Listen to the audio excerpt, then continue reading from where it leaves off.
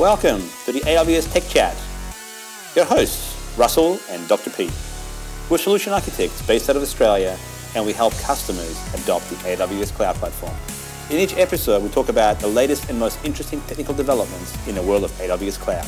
We bring you the AWS Roundup and deep tech dives into topics of interest.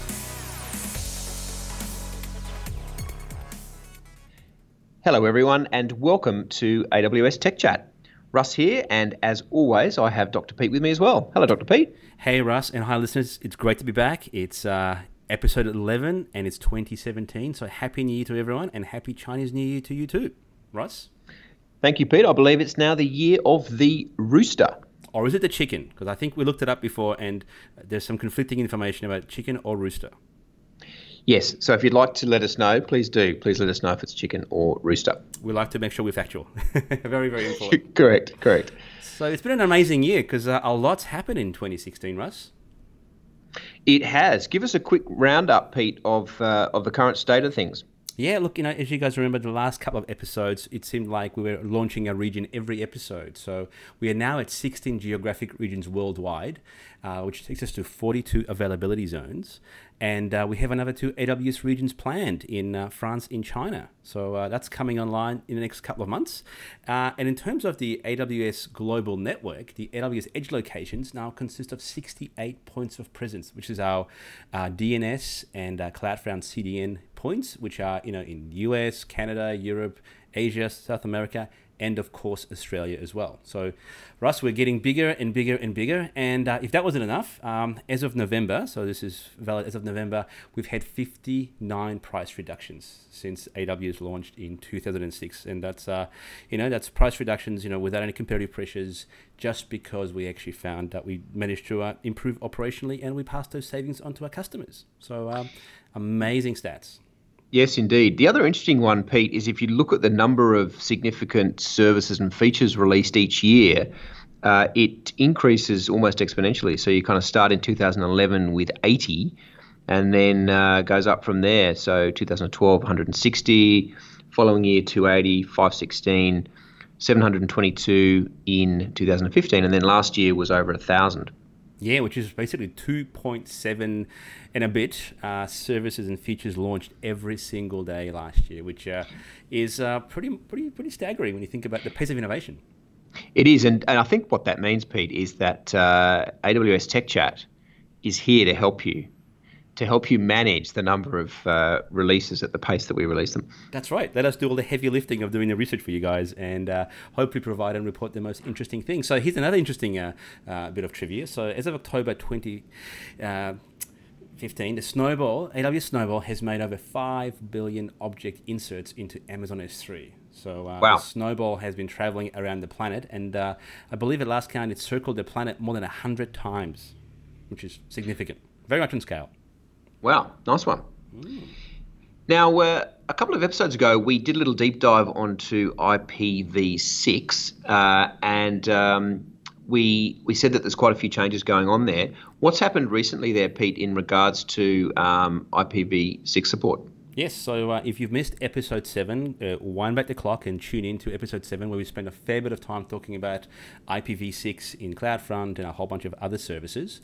But I'm really pleased to say that we've been adding more and more v6 support, so that now EC2 instances in Amazon VPC offer native support for the IPv6 protocol. So IPv6 is can be enabled for existing and new VPCs through the console, through the APIs, through the CLIs, which means that you can use IPv6 on your EC2 instances to access the internet resources which are outside of AWS, as well as those that are potentially connected to your VPC via Direct Connect. So if you have IPv6 on-prem, you can certainly connect to it from the VPC and connect to our services, which is very, very useful. Now, the nice thing about that is this gives you the ability to operate your VPCs in essentially a dual stack mode. And if you wind back to episode 7, I've spent a fair bit of time talking about how DNS even supports dual stacks for IPv4 and v6. So the nice thing about that is, with the enablement of IPv6, your applications can also be secure in the same way as they have been in the past, whereby security groups, network ACLs, and route tables all support v6. So the other cool thing about IPv6 is that we support those in the Internet Gateway, in VPC peering, VPC flow logs, and there is actually no additional charge for IPv6. Nice one. And tell us about the fact that each address is public and also internet routable. Yes, so by default, every v6 address is public and very much internet routable. So for customers requiring a private subnet on their IPv6 enabled VPCs, we've introduced a new resource within VPC called the egress only internet gateway, which means that once this is set up, it allows you to have one-way access to the internet. So your IPv6 instances can actually egress out to the open internet to connect to other resources. So the nice thing about that is that all incoming traffic from the internet is actually blocked, and there's no additional charge to use the egress-only internet gateways. So data charges still apply as in the past, but this is a great way of providing you a way of essentially netting out onto the open internet with having firewall protection for potentially incoming traffic. So very, very handy. So I highly encourage everyone to go and have a play with the VPC support now for v6 and start getting more comfortable, because more and more organizations are using it. And in fact, a lot of IoT devices now come with IPv6 stacks, and they can now natively connect to essentially your applications in VPC. Be interesting to see how that adoption ramps up of IPv6 as we go forward. Oh yes, well, it's many years in the making, right? We talked about it's been 10 years ago announced that we're running out of IPv4 addresses, and we managed to get a lot of mileage out of those. We did indeed. Now, Pete, quite a lot's happened in the developer space, so I'm going to give the floor to you for a bit to talk about some of that. But one of the most interesting things, I think, is that whenever you go and talk to customers about Lambda, one of the languages that often comes up as one that customers would like for it to support is C#. Mm-hmm. And you have some good news, I believe. I do, and you guys probably know that I'm a big .NET C# fan, so I'm happy to say that AWS Lambda supports .NET C#. So you can now develop your AWS Lambda functions inside Visual Studio or in Notepad or whatever you use for your IDE. So you can now build .NET Core 1.0 applications, which is what Lambda now supports. So we're adding C# on top of Node, Java, and Python, which has already been supported well and truly inside Lambda. So, and the easiest way to get started is with the AWS Toolkit for Visual Studio, and that includes project templates for your individual C# Lambda functions, as well as project templates for larger applications. And that the actual add-in for Visual Studio allows you to publish projects straight into Lambda, directly into the AWS cloud through a wizard that actually pops up when you want to publish your apps. Now, you can also manually create C# Lambda functions as you can with other languages. You simply specify the Lambda runtime parameter, and you have to say .NET Core 1.0. And then simply upload the zip file, which has all your NuGet dependencies within that bundle. And then obviously you want to include your DLL assemblies, which essentially comprise of your application. So you can do this through the CLI, through the AWS Lambda console. And if you really, really want to go deep, you can also use AWS CloudFormation and use the relatively new AWS Serverless Application Specification, or SAM for short, for deploying your C# Lambda functions. That sounds very interesting. One of the things that often comes up with the serverless approach is how do you define some of those applications? So is that something that SAM can help with? Absolutely. So there's been a lot of discussion around serverless frameworks for development and debugging. And for those of you who've been using CloudFormation, and CloudFormation is a templatized way to define AWS resources so you can launch them together as a complete stack. And that's been great for spinning up infrastructure. But now SAM, so the AWS Serverless Application Model, essentially is a model that builds on top of CloudFormation to support serverless applications. So it's natively supported by CloudFormation, and it defines additional syntax to express serverless resources. So in other words, if you look at a CloudFormation template, they contain resource types, and Sam adds the AWS serverless function, serverless API, simple table resource types, and those resource types essentially define the Lambda function, the API gateway, potentially a Dynamo table that your application can be using. So this has been released under the Apache 2.0 license model, and if you head over to GitHub and check out AWS Labs, you can actually download and experiment with the actual tools, which we've open sourced, whereby you can actually extend that into your own tool chains, into your own CI/CD pipelines, to be able to connect and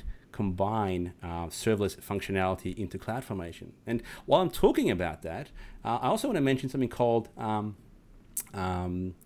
chain sets. So when you create a stack via CloudFormation, you can always go back and change the stack, change the parameters that you might use for launching certain types of virtual machines or other configurations. Well, as a developer, Russ, you often end up changing things very frequently. Absolutely. So the idea of a chain set is that as you change your application and you're evolving it, once you've deployed your application for the first time, it's up and running. So you then would go back to the original stack via CloudFormation that was created. You would say, hey, let's create a chain set. You submit the changes to the stack that you actually want to execute. So you've made your app changes. You then run the chain set and you get visibility of what that's going to do to your environment. And with CloudFormation, that could often result in the creation of new resources, removal of others, and the beauty of using the actual chain set model is that it actually gives you visibility of what will be changed.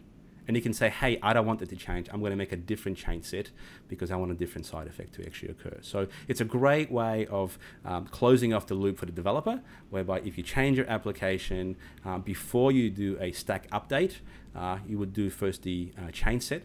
And then once you've got a view of what's going to change, if you're happy with what that's going to mean to your environment, you then execute the chain set, and CloudFormation will then rerun the stack and make those appropriate changes. So it's a very nice, clever way of building in serverless support into CloudFormation to make our customers' lives easier. And I assume, Pete, you can manage that through the console, the CLI, the API, etc.? Absolutely, yes. And if you go to the GitHub project, you'll actually find the tooling and actually how to go about doing it, as well as some additional great documentation around what that's actually meant and potentially how you can tie it into your current tool chains. Fantastic. Now, obviously, all of this developer-focused stuff is very exciting, but I got even more excited when I looked through your notes for today and I thought I saw a reference to Dead Letter Circus. No, not Australian rock band out of Brisbane.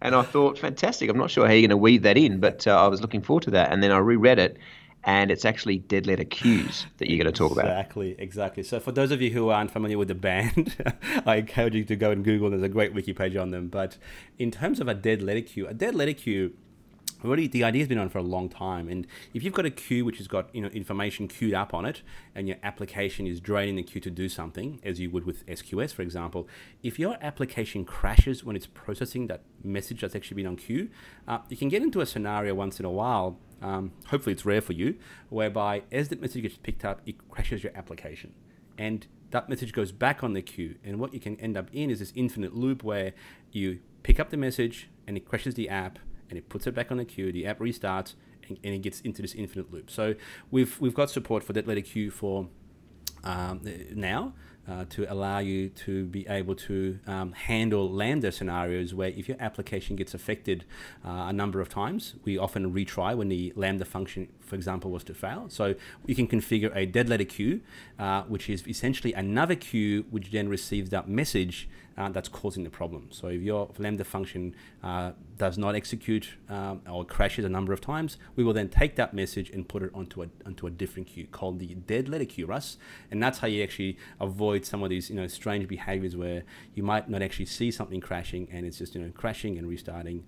So the DLQ idea is that if you have a Dead Letter Queue assigned to a Lambda function, you can find that if you're, we do retries, and after 2 retries of the Lambda function, we will actually take that message off the incoming queue and put it onto the Dead Letter Queue to notify that there is actually something wrong. And that could be a SQS queue that we'll put that message onto, or it could be an SNS topic, which will then be received by your application, either another Lambda function or perhaps an out-of-bound application. So does that make sense, Russ? Did I hopefully explain it sufficiently?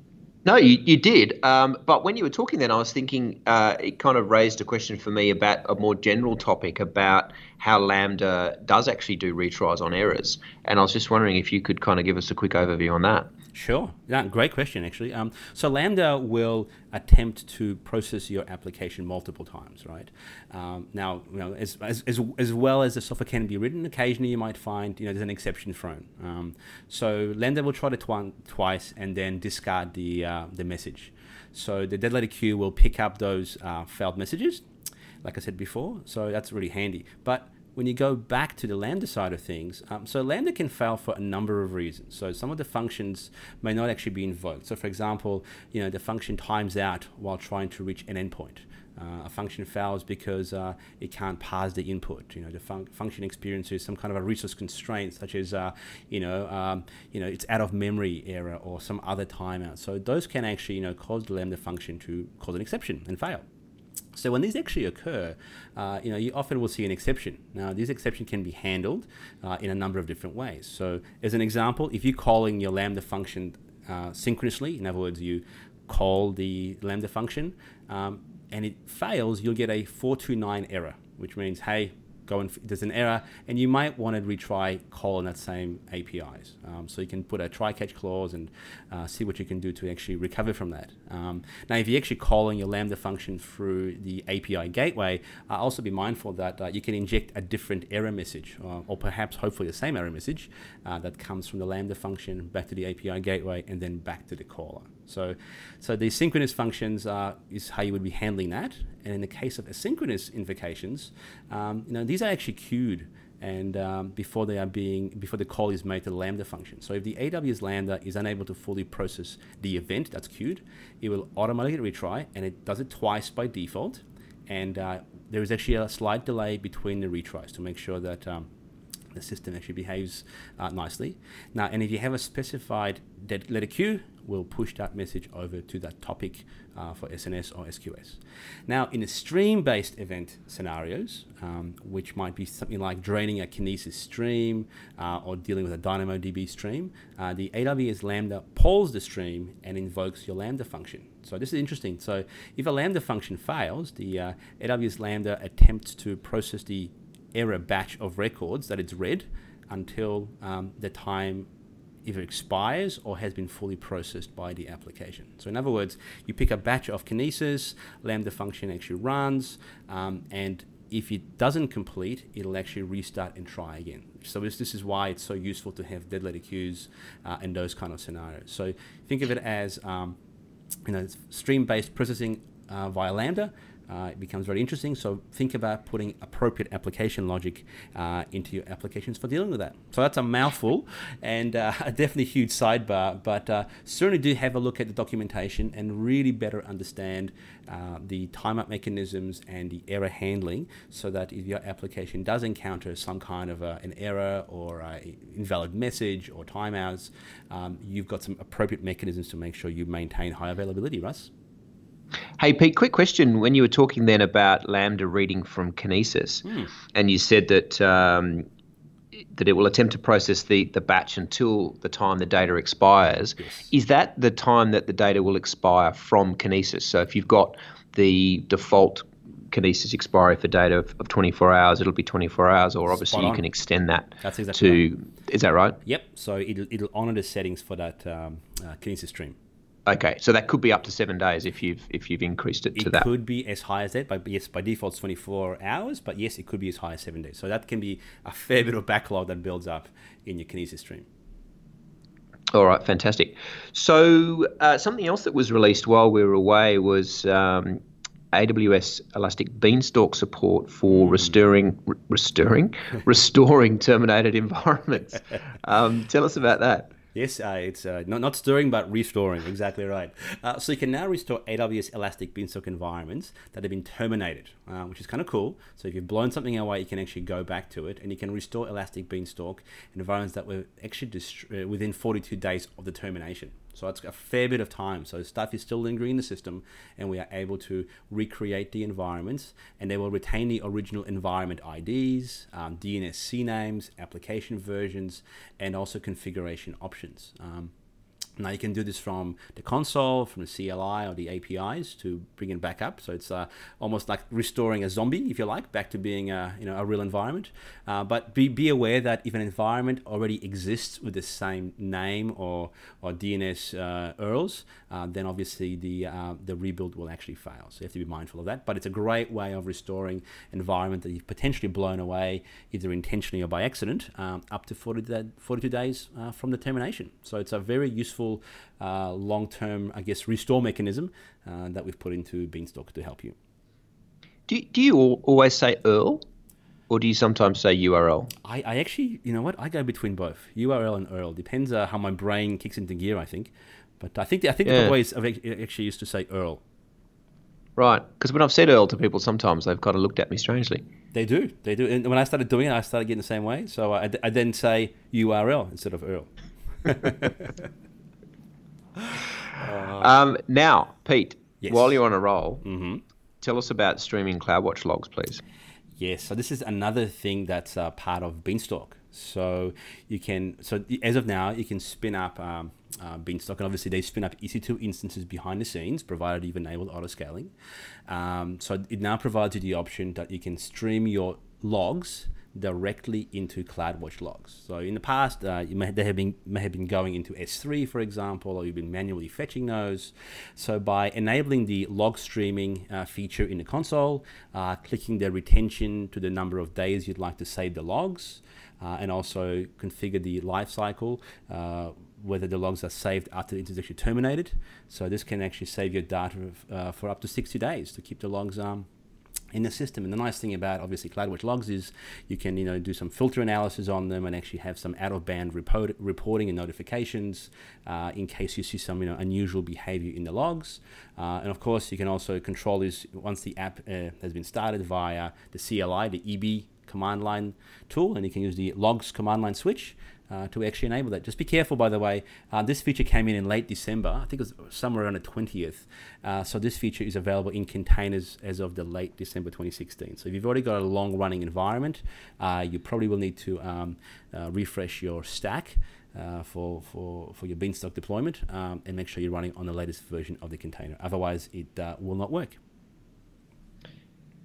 Well, Pete, that's fantastic. Now, I know that you love Beanstalk, so I'm going to let you talk about one more thing before we leave Beanstalk. One more. Yes, and that's tying it back to X-Ray. So we mentioned X-Ray in one of the previous episodes as part of our reInvent recap.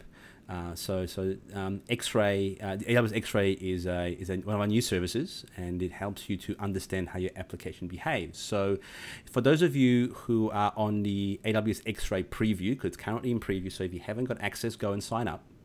When you launch an AWS Beanstalk deployment stack once again, we've now simplified the process of setting up your Beanstalk environment to support AWS X-Ray, so you can more easily begin to analyze and debug your distributed applications, which are actually using Beanstalk as a part of it.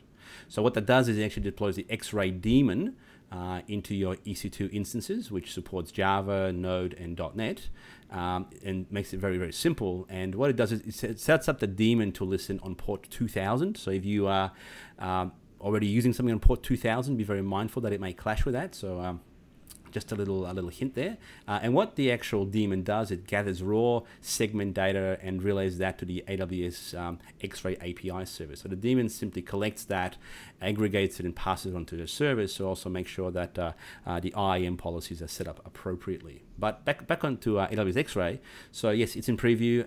And what it does, it can actually understand how your application is behaving and its underlying service APIs and performance. So it helps you to identify and troubleshoot the root causes of performance issues and errors in your distributed application. Because the bigger they get, the harder it is to see what's going on. So with X-Ray support in Beanstalk, it gives you an end-to-end view of all the requests as they travel through your application, and then shows you a map of your application's underlying components. So what it does for Beanstalk is that it simply gives you the ability in the Beanstalk console to see what's going on. So Beanstalk will automatically install and start the daemon as a part of this, And then in the actual health section of your Elastic Beanstalk deployment in the console, you can actually now have direct links to the metrics for things like latency and HTTP response codes for your traces as they are stored in X-ray. So, for example, you can simply click on a metric such as the P99 percentile for latency, and that'll take you straight through to X-ray, so you can get a filtered view of all the traces that actually meet that specific criteria. So Russ, it's another way of integrating, application visibility and monitoring deeper into your Beanstalk applications. Yeah, very nice indeed. Now, one more thing, Pete. I saw one of the things we'd released, and I thought about you because I know that you love containers. I do. And I also know how much you love Windows. And so when I saw that Amazon ECS was going to support Windows Server containers, I thought Pete's going to be beside himself with excitement. Over the moon, and I certainly am. Yes, big fan of Windows and containers, and doing a lot of .NET Core, CLR, running both on Windows and on Linux.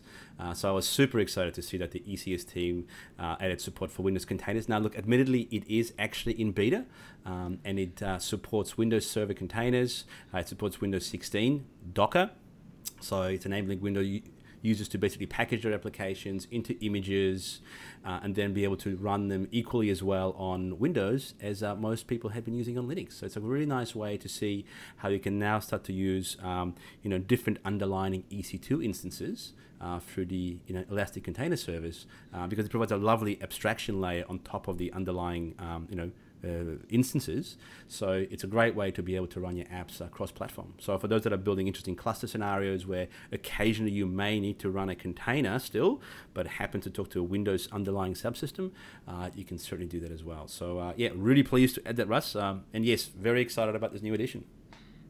I knew you would be, Pete. I knew you would be. But you know what? I've been very selfish. I've been talking about developer stuff as I always do. So I'll let you be a little bit selfish now and talk about big data as we always do. So Russ, tell us about what's been happening in the world of Elasticsearch. Well, Pete, Elasticsearch, as you know, is extremely popular amongst our customers who love its flexibility and its ability to scale. So for those of you who don't know about Elasticsearch, it's an open source engine that started life as a full text search engine, but is now used a lot for log analytics and application monitoring, etc., because it's extremely fast, extremely easy to work with. And Elasticsearch 5 was released late last year, and we've now made that available on Amazon Elasticsearch. So Amazon Elasticsearch is the managed version that we have of Elasticsearch, and so a lot of customers are very keen to get their hands on the latest version of that. Now, there's a couple of really nice things in version 5, one of which is support for painless scripting. Now, when I read that, I thought, what's painless scripting? And that is actually the name of it. Okay. It is actually called Painless, which I thought was rather nice. And that's basically a new inbuilt scripting language, which is a little bit more advanced and richer than previous scripts that allow you to do all sorts of fun stuff. Wow. So that's worth looking at. Obviously, performance is always something you look for in a new release, so there's much better indexing performance. They talk about it being significantly better as well. So if you are one of those customers that does a lot of real-time indexing to update real-time dashboards, etc., then that's going to be something worth looking at. And a new ingestion API as well. So as you know, Logstash is the companion to Elasticsearch in terms of ingestion, and there's a bunch of new functions there for transformation as the data comes in. So you can do things like grok, split, convert, date, things like that, which again just makes life a little bit easier to do that on ingestion. And how about Kibana? Because Kibana often goes for the ride with that as well. What's new there? Yeah, that's exactly right. So the traditional ELK stack, the ELK stack, so Elasticsearch is the E, Logstash is the L, and then Kibana is the K at the end there. So Kibana gives you that nice, those nice funky dashboards that you see. That's kind of, this is the visual component that goes with Elasticsearch, and Kibana 5 is the companion to the new Elasticsearch version 5, and that's got a lot of new features as well. So I think looks as if it's been kind of rewritten from the ground up. So lots of fun stuff there, including the ability, I think, to make it easier to share some of your analysis with other colleagues as well. Right. And what about? So great news on Elasticsearch. Yeah. And what about some of the new free tier offerings now? Because that's an interesting one as well. Yeah, so what we've done with that is we've actually now you've got a choice of instance types to be in the free tier. So you can either use a T2 micro or a T2 small, and you've now got 750 hours per month of a single AZ instance of either of those. Fabulous. Plus 10 gig a month of EBS storage as well. So that is a great way for customers to play with it and get their arms around it and have a feel for it without obviously having to pay for any of it. Sure. And what about all the cool, funky phonetic support now that's also coming along? Yeah, that's right. So you play charades, Pete. Obviously, I do. Not recently, but I have in the past. one of my favourite things to do in charades when I'm got a bit stuck and I'm trying to explain to my teammates what I'm talking about is the thing where you pull on your ear and that's the sounds like function. That's right. So we've now got support for that phonetic analysis plugin in our Elasticsearch version 2.3, which is essentially that. So it's a sounds like function. So instead of having to get the search term exactly right, you can just basically say sounds like, and then it'll use that funky algorithm to kind of find search results that sound like what you're searching for. That's actually very cool because quite often people mistype stuff. And quite often when you do a search of some sort, the search engine gives you back, we think you may be looking for this. So this is the scenario where this can actually help you. Fabulous. Very cool. That's right. Because we're also lazy now is because every application we use corrects us if we spell it wrongly. So we don't bother to write anything down correctly. Yes, I mean I sound professional pure in the back of the little red squiggly line in Word. I mean, if not for that, I'd probably be considered inadequate email writer. Exactly. So I should just mention that even though we've released version 5, the previous versions, so 1.5 and also 2.3 of Elasticsearch are still available. Obviously, a lot of customers still on those previous versions. So there's support there for those as well. Fabulous. Now, one of the other favorites is Apache Spark and EMR. So tell us a little bit about the latest releases. So following on from the theme of keeping up with the open source version, so with EMR, which is our managed Hadoop service, there are so many fantastic open source projects that plug into EMR and the Hadoop ecosystem that one of the things we're very focused on is keeping up to date with the open source community because they're obviously releasing tremendous new updates all the time and we want to make sure we get them into our customers' hands as soon as possible. Mm-hmm. So we've just released a new version of EMR 5.3 and that's got upgraded versions of a lot of the most popular open source projects. So new versions of Spark, Hive, Hue, Oozie, and also Apache Flink. Now, what's Flink, Russ? That's a very cool name, and it almost sounds like very, very, hilarious innovation. But more seriously, what is Flink? So Flink is German for quick or nimble, mm-hmm. And so as the name suggests, you'd think it would be something to do with real-time data, and it is. It's an open source stream processor framework. Now. So how's that different from Spark? Yeah, well, exactly, yeah. So people in this space, the first question they say is, well, how is that different from Spark Streaming? Now, Spark Streaming has obviously become very, very popular for this type of thing. And there's a few differences, but I think in a nutshell, the main difference is that Flink is a true streaming framework. So the way that Spark works is that it approximates streaming by doing micro-batching. Okay. So it's essentially a batch framework, but the batches are very, very small. And so you can kind of approximate a real-time stream, whereas actually Flink comes at it from the other direction. It's actually a real-time stream that can also approximate batching. So for a lot of customers, they don't necessarily need that type of approach, but there are some applications where you absolutely need the type of speed that you get from Flink. So I think a lot of customers will be having a good look at that.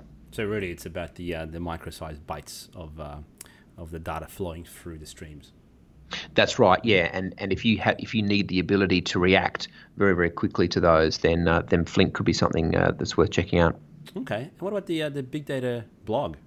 How's that coming? Yeah. So when I was looking at the new EMR release, I remembered that we have the big data blog, which is part of our kind of portfolio of blogs now that we publish. And we have many. We do, yeah, and they're a fantastic resource because there's lots of great patterns and use cases, etc. there. So I just wanted to give a shout out to that. If anyone's interested in really interesting big data patterns, just into your favorite search engine, if you just put AWS Big Data Blog, you'll probably find it there. And that's been going for a couple of years now. So there's a great archive of some really interesting architectures and patterns, and occasionally we'll get customer guests on as well to talk about their architecture. So a great resource, Pete. Nice. And what about the Redshift improvements in the console that have come through? Yeah, so just a couple of quick Redshift things. So one is that we've improved the workload management experience on the console, and I wanted to mention this because workload management is an important part of managing your Redshift cluster. And basically what it allows you to do is to manage the priorities of different user groups within your Redshift cluster. So you may have certain groups for whom they need priority over other groups or other processes. So sometimes, for example, you might have an ETL process, so an overnight transformational process, and that needs to have the priority overnight. But then obviously once the users come in the morning, you want them and their queries to take precedence. So the workload management piece just allows you to allocate resource within the cluster to certain different groups, and so we've made that a little bit easier to work with now. And we've also here added the Z standard compression as well. Yeah, so one of the interesting things about Redshift is that we like to compress the data that you give us, and the reason that we do that is primarily for performance reasons. Now, traditionally, when you think about compression, you think about it being a trade-off between saving disk space but potentially having slower performance. Whereas with Redshift, we actually save disk space and it's faster. And the reason is because if we can compress your data into a smaller block, then obviously with each disk read, we're going to get more of your data out, and then we can actually decompress that extremely quickly. So we're always looking at ways to improve the algorithms that we're using within Redshift to compress your data. And to that end, we've added something called the Z standard, which works primarily with char and varchar types of columns. And especially if you've got within a column a really wide range of short and long strings, it deals with that extremely well. So just to add to the list of encodings that we've got there for you. Fantastic. Yes, look, I think compression is very, very important. And for whether it's Redshift, whether it's EMR, compression can be really your friend. Now, changing gears a little bit and talking RDS Oracle. Now, tell us about the outbound network access for custom DNS service. Yeah, so just a quick one. So in December last year, so just at the end of the year, we added support for outbound network access for RDS Oracle. And what this allowed you to do was essentially to allow the database to communicate with external servers, specifically for the purpose of sending emails using the UTL SMTP package. Now, when we first did that, it was just for our own DNS servers. Yep. And we've just now added the ability to do that with custom DNS servers as well. So just made that a little bit broader there.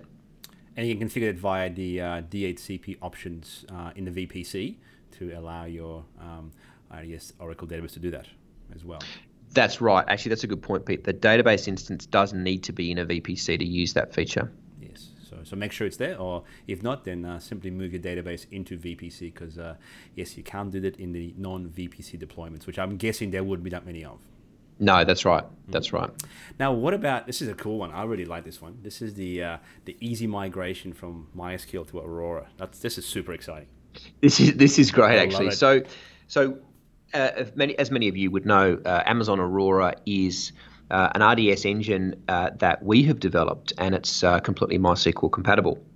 So the first thing the customer said, well, how do I get from MySQL to Aurora? And so originally we made that very easy by allowing you to take a snapshot of your MySQL database and then restoring that into Aurora. Now that sounds all well and good, but what happens if you've got relatively high throughput on that MySQL database and things are trickling in as you're taking the snapshot? How do you deal with that? Mm-hmm. So previously you had to then, once you'd got the cluster set up, you then had to kind of replicate manually, which is a bit painful. Yes. So we had a bit of a think about that, And then we said, well, why don't we do this? Why don't we allow a customer to set up a read replica of their MySQL database but specify that it's going to be an Aurora read replica. Very cool. So what that does is that then tells RDS to then replicate between the master and this read replica slave. Now, so you just basically just kick that off, and then once that's basically caught up, you wait until that lag has reached 0, which means that the read replica is in sync with the master, and then, Pete, you simply promote that read replica to be a standalone Aurora cluster. So you just flip the switch? What do you think about that? Yeah, I love it. Just flipping the switch, and you're going to run from one to the other with zero downtime, which is exactly what most customers want. And if you already are pushing the limits of MySQL, as those of you who have done it, it's very challenging to be able to even stop and copy it and move it over because there's such a high volume of data in there. So this scenario is just very, very clever, very simple to help you make a zero downtime transition. Love exactly. It, Now, I'll just jump in there, Pete, because for listeners who haven't been listening to our reInvent update, yes, and are shouting at their podcast saying, "Where's Aurora for Postgres?" Mm-hmm. That is something we did announce at reInvent. So you will be seeing an Amazon Aurora flavor of Postgres as well. Cool. Thank you for letting everyone know in case they actually missed the update. And if you have, certainly go back the last 2 episodes and do a rapid catch-up because there certainly have been a lot of announcements. Now, if that wasn't enough around replication of data, now we can do cross-region replication with encryption, Russ. We can, Pete. So previously you were able to do cross-region read replicas with RDS, with MariaDB, MySQL, and Postgres, but you could only do it with unencrypted databases. So a lot of customers said, could you please do this for encrypted databases? And so we've done exactly that. So if your RDS instance of MariaDB, MySQL, or Postgres is encrypted with KMS, so KMS being our key management service, then you can then set up a read replica target that's actually in a completely different region. Now, there's a couple of use cases where you might want to do this, and the obvious one is that you may have some users who are in a different region to where the primary database is, but you want them to have nice low latency reads on their data, and so that's one reason that you might want to kind of have a local copy. And the other one, of course, is for DR purposes as well. Yes, and look, being multi-region is becoming more and more of an ask from our customers, whereby they want to have much higher level of HA, and whether you're a mid-sized organization or enterprise, that's becoming far more frequent as part of our AWS conversation as architects. So this is certainly going to address a lot of those questions and say, hey, how do I go about doing that? So yeah, Russ, lots and awesome roundup around the data side of things. Yeah, some great updates there, Pete. And tell us before we go, of course, one more. Just do one more. There's always room for one more. Give us a quick workspace update. Yeah, so I'm a big fan of workspaces. If you haven't tried it, go and spin one up. It's fantastic. So starting today, well, it's already out there now. So all newly launched AWS workspaces will now use the general purpose SSD storage for both the root and the user volumes at no additional cost, Russ. So that's really cool. That means that the volumes provide better performance, much better performance than the magnetic volumes that you may be using if you've been running your instance for a while. So you now get faster boot times, better user experiences around applications that are fairly disk intensive, and disks can introduce a fair bit of latency for certain use cases. So existing workspaces can be rebuilt to take advantage of this. So simply do an upgrade to use the SSD volumes for their storage, and that'll actually upgrade drive C, which is the obviously the system volume, as well as the D drive, which is your data volume. So the contents of those will be rebuilt from the last previous snapshots. So you should experience zero data loss in the process of actually going to a better, faster workspace at no additional cost. So this is available at no extra charge, and they are available in all the regions where you have Amazon workspaces. So go forth and speed up your workspace desktops. Pete, who could say no to a faster, better workspace at no extra cost? Absolutely. Hey, that's awesome. And that's, I was thinking about this over the last few shows. We've been talking about Christmas and, all of the reInvent things that came our way. And I kind of started thinking, we do give away a lot of cool things for free. So it's an interesting thing. It's a Christmas that kind of continues 365 days a year. And, with so many price reductions and adding things to a free tier, it's going to be a very exciting 2017. It's going to be like it's your birthday every day. It's your birthday. It's your birthday. Indeed. Well, guys, I think we've run out of time. We are indeed. Well, thanks, everyone. And we shall look forward to another episode very soon. So thanks for tuning in. Ciao and bye for now. Bye-bye.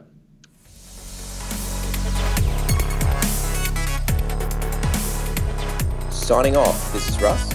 And this is Dr. Pete. We really hope you've enjoyed this episode. If you liked it, tell your friends, tell your colleagues, and tune in again to learn more about AWS Cloud. Please subscribe to the AWS Tech Chat through iTunes, SoundCloud, or by Googling AWS Tech Chat.